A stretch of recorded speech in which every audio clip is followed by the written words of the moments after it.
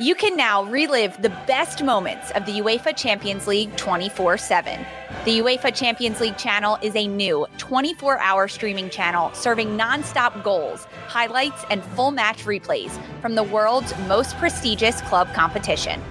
Reminisce on your favorite moments, legendary players, and brilliant goals with the UEFA Champions League channel, streaming around the clock on Pluto TV and the CBS Sports app.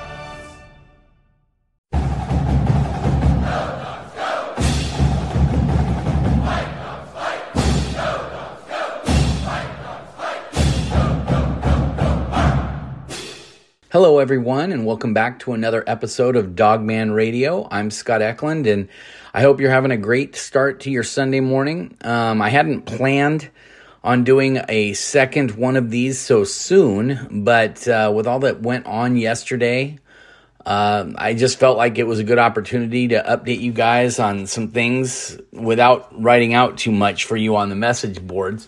As I noted in yesterday's episode, this is not going to replace what I do for Monday morning recruiting blogs. So you'll see that on tomorrow, that I'll have one up. But it will help keep you guys just in the loop on what's been going on. And maybe you can just hear some of my thoughts on the commitment of the two guys that announced their commitments yesterday and what could be happening here over the next few days. First of all, Washington got a commitment from a JUCO defensive lineman by the name of Bryce Butler.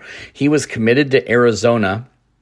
He went to St. Thomas More Prep School in Connecticut, and he just was not very heavily recruited. That's a school that does have some prospects come out of it. They do play IMG. They do play St. Francis. They do play some other prep schools in the area, or in the United States. And he just got overlooked in his recruitment. 6'4", 296 pounds, went to Garden City, which is one of the better JUCO programs in the country, especially out there in the Midwest in Kansas.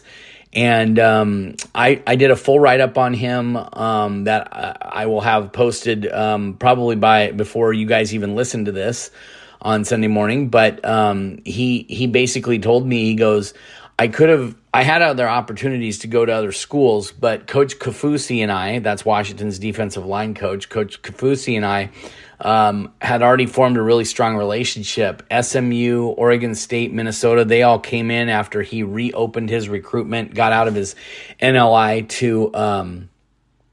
to Arizona, showed up, and then the coaches left, and kind of like what happened with some of Washington's recruits. And he just decided, hey, I want to get out of this. I want to just kind of see what my options are. Arizona was an option to return. He did say that he had heard good things about the staff that Brent Brennan was putting together, and holds no ill will toward them, but just was like, I'm only going to be in school for a year or two more, and why not go with the coaching staff that I already had a strong relationship with and a strong bond with and everything like that. And he just felt that his bond with Coach Kafusi and Coach Fish and the resources at the University of Washington were just the best fit for him. He said, there's just nothing else comparable to what Washington has to offer me. And so that's why he decided to become a Husky. He's headed home to Toronto, Canada. That's where he's originally from. The reason he went to prep school in Connecticut was because he wasn't getting really looked at in high school. So he went to a prep school, but he's headed back to Toronto. He's going to spend maybe a week or two with his family and then come back here, and he'll be enrolled in time for the start of spring football, spring quarter and spring football. And he's really looking forward to it. He told me that Washington likes him as a 3-tech, that he could play 3-tech. He could do some nose tackle stuff too, but that his forte is really getting in the backfield and causing problems both as a run stopper and as a pass rusher. So he'll probably combine with whoever they rotate through, that Jacob Bandis, Armon Parker, Javon Parker, Sebastian Valdez. We haven't even gotten a look at him. He's the Montana State defensive line transfer that came in and has thrown his name in the boat. There's also Alenius Davis who will be there. Anthony James was moved inside from playing defensive end, edge for Washington, and so he'll be in the mix as well. Voight Tanufi will get some reps in there as well. So Washington's got a nice little group. I don't want to say nice little. These are some big men, but they got a nice rotation bodies that they can throw through there that have different skill sets. And so are they productive? We don't know yet. Jacob Bandis has been the most productive of that group, and even he hasn't really lived up to the 4-star status that he had coming out of high school. So I hesitate to say this is a great group, but I do like the makeup of the group. How about that? I think the potential for this group is pretty good, whereas maybe 3 weeks ago, we didn't know what the heck this was going to look like with Tuli Nasanoa graduating, with MJ Ale graduating, and Washington and Fa'atui Tuatele retiring. And those are the top 3 guys on Washington's roster at the defensive tackle position. So not a good situation, but to get Bryce Butler to come in and be a part of this, now you've got a nice rotation, at least from a numbers standpoint, of Jacob Bandis. You've got Butler, you've got Sebastian Valdez, like I noted, Armon and Javon Parker. Neither has made huge impact, but both have a lot of potential. Alenius Davis is also there. So that's like 6 guys. Then you've got Voight Tanufi. You've got Anthony James, who I've heard is looking really good in the offseason workouts right now. He's still got a lot to learn. I'd say you need to give him another year before you really see much from him, since he's playing with his hand in the ground and more of an interior guy. But from everything I hear, he's doing well. So you've got a rotation of 5, 6, 7 guys that you can put in there. And this spring, it's going to be all about getting those young guys reps. Armon Parker needs reps. Alenius Davis needs reps. Anthony James needs reps. These guys need reps in practice. You got 15 practices in the spring. You've got workouts in the summer, and then you've got 20 or so practices in August to get them ready for the season. So we'll have to wait and see. But Bryce Butler, huge pickup for Washington. They're going to help them immediately on the field in 2024. One that we won't see hit the field probably until 2026 at the earliest, but he's a big get. Was a 2025 offensive lineman out of J. Sarah Catholic, and we'll get to why that name should be familiar to you guys. But Jacob Flores, he's an offensive lineman, 6'6", 278 pounds. He's projected by 247 to play as an interior player, which he could definitely do. I could also see him as a right tackle. But he's got a lot of length and he's got a lot of size and he can play. He's got very, very light feet, at least from the video that I watched of him, his highlights and everything like that. Looks like a really talented player that Washington was able to get in. Now, one thing is I talked to Greg Biggins, and after he announced his commitment, I said, "Did you even know this was coming?" And Greg said, "No." He had given me a list of 5 or 6 schools that he was planning to visit. And guess what, folks? Washington wasn't even one of those schools. So it sounds like Brendan Carroll and Jed Fish and a lot of the other coaches that were recruiting him worked some serious magic to get him to come up to the University of Washington and visit this weekend. Or you know what? I don't even know if he visited yet. I've chatted with him via text. I haven't asked him if he visited. It sounds like he probably did, but we'll have to wait and see on that. But I'm supposed to talk to him later today and get a full write-up for you guys. So I'll have that as soon as I chat with him and get that out to you guys. But that's a huge get because he's so versatile. You can play him almost anywhere along the offensive line. He's smart, so he could play center, although you don't have a lot of 6'6" centers. But it's not like it hasn't happened before. Mateo Mele was 6'5.5", 6'6". Luke Wattenberg was in the 6'5" range. So it's not unheard of to have a center that's on the taller side.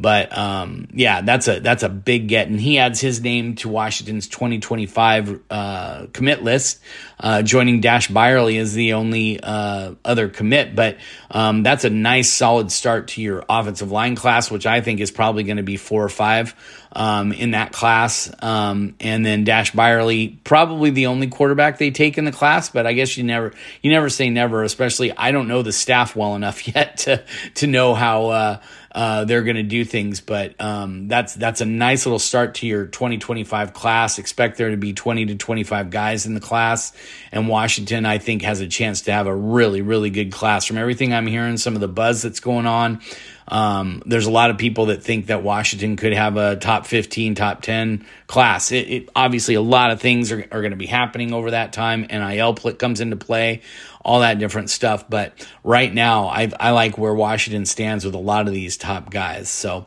that's wrapping up those, the 2 commitments from the weekend. Huge pickups for Washington, and you're going to see several more here over the next few days. I believe that Paki Finau is probably going to be pulling his name out of the portal here pretty soon. He's an offensive lineman out of Oak Hills down in Southern California. He's a really talented kid, can do a lot of different things for you, play guard, play tackle, depending on what you need him to do. Like Jake Flores, he's not a guy who's going to impact the roster, impact the lineup that much as we get into 2024 and 2025. It's going to be more that 2025, 2026 seasons when he'll be able to see the field. He'll redshirt, he'll lift, he'll work on his technique and all those different things. But he was a big time get for Washington even before Coach Kalen DeBoer left. And to keep him in the fold, I think is going to be huge. So I expect that we're going to hear something from him very soon, that he's going to be pledging back to stay at the University of Washington. He's already in classes there at the University of Washington. So one way or the other, he was going to be here at least through March, since he had already started classes. And I think he feels really comfortable with the coaching staff. He and I have texted a few times. He really seems to like the new staff, but he also wanted to keep his options open. And I don't think anybody could blame him for doing that. So there's also a 2024 commit to Arizona that reopened his recruitment. He's a wide receiver out of Bishop Gorman, and that's Audric Harris. He's a 6'1", 6 foot, whatever he is, 180-pound wide receiver. Same high school as Romo Dunze, and can do a lot of different things for you on the football field. I'm not saying he's going to be as good as Romo Dunze, but he has a potential to be someone like Jermaine Kearse. That's who I've kind of projected him as. Some people have said Jalen Polk. I don't think that's a bad comparison either, but he glides. He kind of is that long strider when he runs, and that reminds me so much of Jermaine Kearse and the way he was able to do things. So if Washington can get him in the fold too, that would be huge. I think you're going to see another running back commit here in the next couple days. I feel really strongly that Washington did a lot to get Ja'Cory Krosky Merritt. He's a portal running back from New Mexico. He went home and he's talked over things with his family, and he said he'll have a decision here in the next few days. I feel really good about where Washington stands for him. So that's a couple more names. I think you'll see even some more names pop up as well. So we're going to take a quick break here, and when we come back, I'm going to get to the Junior Day event that happened today. There are a lot more guys than I initially had been able to confirm that showed up, and there's some interesting prospects that we'll go through real quick when we come right back. Thanks for staying tuned. And welcome back, everyone. This is Scott Eklund for Dawgman.com. I'm flying solo again. Hadn't planned on doing this 2 days in a row, but felt like enough happened over the weekend, or just on Saturday alone, that would allow me to come on and talk to you guys a little bit more about recruiting. But, let's get into the Junior Day. Washington had scheduled a Junior Day back when the old coaching staff was here. They had been getting guys to commit to come and take visits. They had helped their parents schedule flights and all those different things and got it all set up. And then when the coaching staff changed, most of those players canceled. They ended up going to a 7-on-7 pylon tournament down in Las Vegas. They also went down to Oregon's junior day. Several local kids did that. Some went to other junior days that are going on at other schools. So Washington lost out on getting a lot of those guys up for visits, but most of them have told me that they're planning to come up at another time, maybe in March, maybe in April, to check out a spring practice and things like that. So you're going to see a lot of activity in March and in April when things open back up. Today is the quiet period when players can be on campus but leave. And then starting on Monday, it's a dead period all the way through March 2nd, I believe. Whatever that Sunday is, that first Sunday of March, that's a dead period when recruits can't be on campus, coaches can't be on the road watching kids, but they can talk on the phone. They can communicate. They can do Zoom calls. They can do all those kind of things. They just can't meet in person anywhere. So, but starting in March, you can do that again. And so that's when you'll see visits start to pick up again. But let's talk about some of the guys who made it to Washington's junior day. I said that most of the in-state guys were going to end up heading either down to Oregon or going to the 7-on-7 event or just not come up, because Washington typically on these junior days, Washington typically likes to get the out-of-state kids in-house and spend a little more time with them, and then have the in-state guys come in during the week. You know, someone from Bellevue can just drive 30 minutes, 15, 20 minutes across the bridge and come over with his family and visit with the coaches and things like that, and then go right back home. And so you can kind of fit those in on the weekdays. So usually they held these out for out-of-state guys, but Washington still did get a decent group of in-state guys to come. All of them were from, that I'm aware of, were from Bellevue. Riken Moon, Warren Moon's son, an athlete from the 2025 recruiting class in Bellevue. Let's see here. Who else? Bryce Smith, a safety prospect from Bellevue. Willie Washer, an offensive lineman from Bellevue who already has offers from like USC and Miami and a few other schools. I'm not saying Washington's on the verge of offering him, but I think, you know, he's a guy to keep an eye on. They might extend him an offer. He was on campus over the weekend. And then those are all 2025 guys that I mentioned. The only 2026 guy that I'm aware of that was on campus was a guy by the name of DeMod Lewis. He's a edge defensive line prospect out of Bellevue also. So there were at least 8 or 9 Bellevue guys, I believe, that were on campus. Might have been a few less than that, but I think it was about 8 or 9. And DeMod Lewis is the guy who could really be the one that earns the most accolades on the recruiting trail. His brother is Damian Lewis, an offensive lineman from, he played it. I'm pretty sure he played at LSU. Maybe it might have been Mississippi. I can't remember where it was, but wherever it was, he got drafted by the Seahawks, and he's playing for the Seahawks now. And he brought his 2 younger brothers with him. DeMod is a 2026 guy, and the youngest brother, Diego Lewis, is a freshman. So those guys are both going to be at Bellevue playing quite a bit and getting a lot of looks from schools already. DeMod Lewis is an absolute stud. He's the walk off the bus first guy. He's the one you want walking off and scaring the crap out of the opponent. He's about 6'3", 6'4", maybe a little more than that, and he was about 260 when I saw him last, and which was back in September, so I'm sure he could have got a lot bigger. But he's a guy to definitely keep in the back of your mind. DeMaad, Damaad Lewis, is going to be a big time guy in the 26 recruiting class. As far as out of state guys, the 2 that I was able to verify before junior day started were Narbonne linebacker Mark Ihenichor. By the way, I got his name pronounced to me by Mark, so it's Mark Ihenichor, and he was up for a visit. He's a 4-star prospect. He's got a lot of offers, but he doesn't have the big time offers yet. I think that's going to change here very soon, especially as he gets out and sees more schools. And then Mountain Point defensive back Rylan Dillon Allard. Start over again. Rylan Dillard Allen out of Mountain Point High School in Arizona.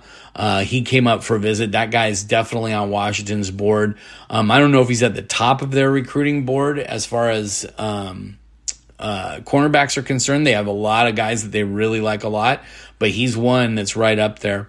Then there's Desert Hills linebacker Chris Polu from Utah, and he visited the University of Washington as well. And then a tight end by the name of Baron Naon out of West Linn, Oregon. That's the top, to my knowledge, West Linn is the top program in the state of Oregon. Jesuit, Central Catholic, they always have really good programs, but West Linn has won several titles over the last few years, and Barron is a guy that Washington really likes a lot.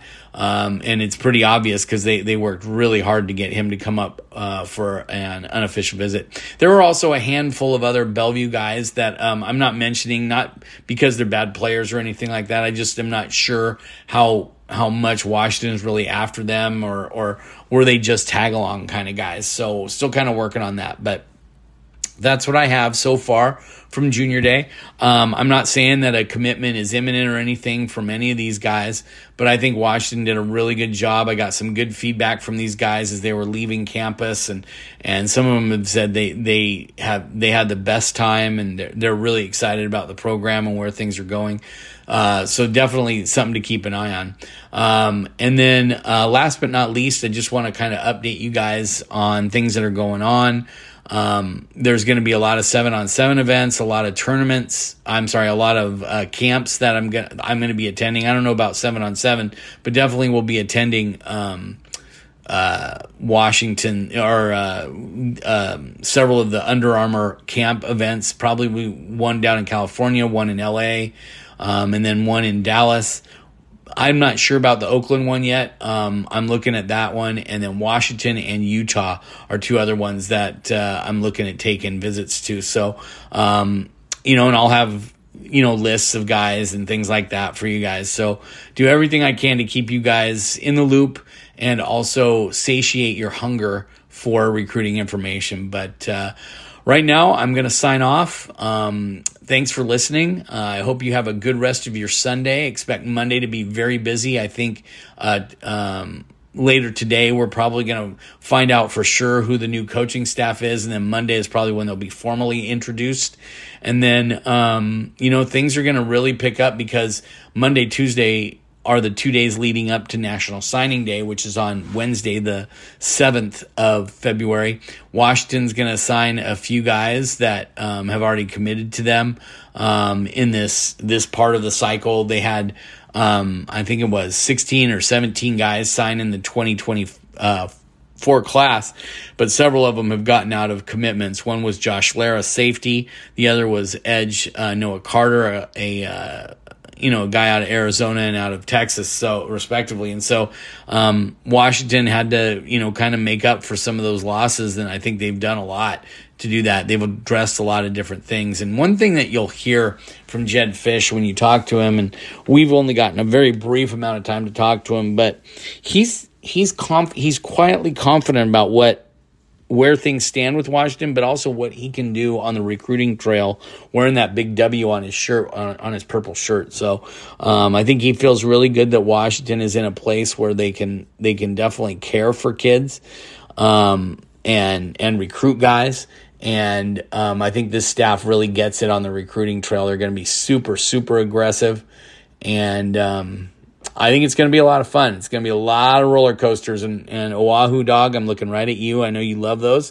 But I know there's some people who can't handle them. But just get ready, guys. I'm prepping you right now. There's going to be a lot of roller coasters because Washington is going to be very involved with some of these high-end guys that are going to be on NIL watch and all those different things. And Washington, I will say it for the umpteenth time, when it comes to money, Washington will never lose a recruit because of money. It doesn't mean that they'll just throw out millions of dollars to these kids. They're not doing that, but it's got to be that happy medium. They've got to find the guy who is a really good player, but also doesn't prioritize money over everything else. And money obviously is going to play a factor, but they're not going to be willing to pay a guy 7 figures to come and play for them out of high school, especially when that guy probably isn't starting. So, I don't think you'll see that, but obviously a lot has changed on the recruiting landscape, and so whereas, when a kid committed, the chances of him decommitting and going somewhere else were very low. I would say I would bet in the 5 to 10% range at most. And nowadays, I mean, you've got guys who sign their letters of intent and you still can't know if they're locked in, if you have a coaching change. So anywho, we're going to get out of here. Thank you guys for tuning in. I promise to have my blog up as soon as possible tomorrow, and I'll have some more stories for you later today. So thanks for listening, and go Dogs.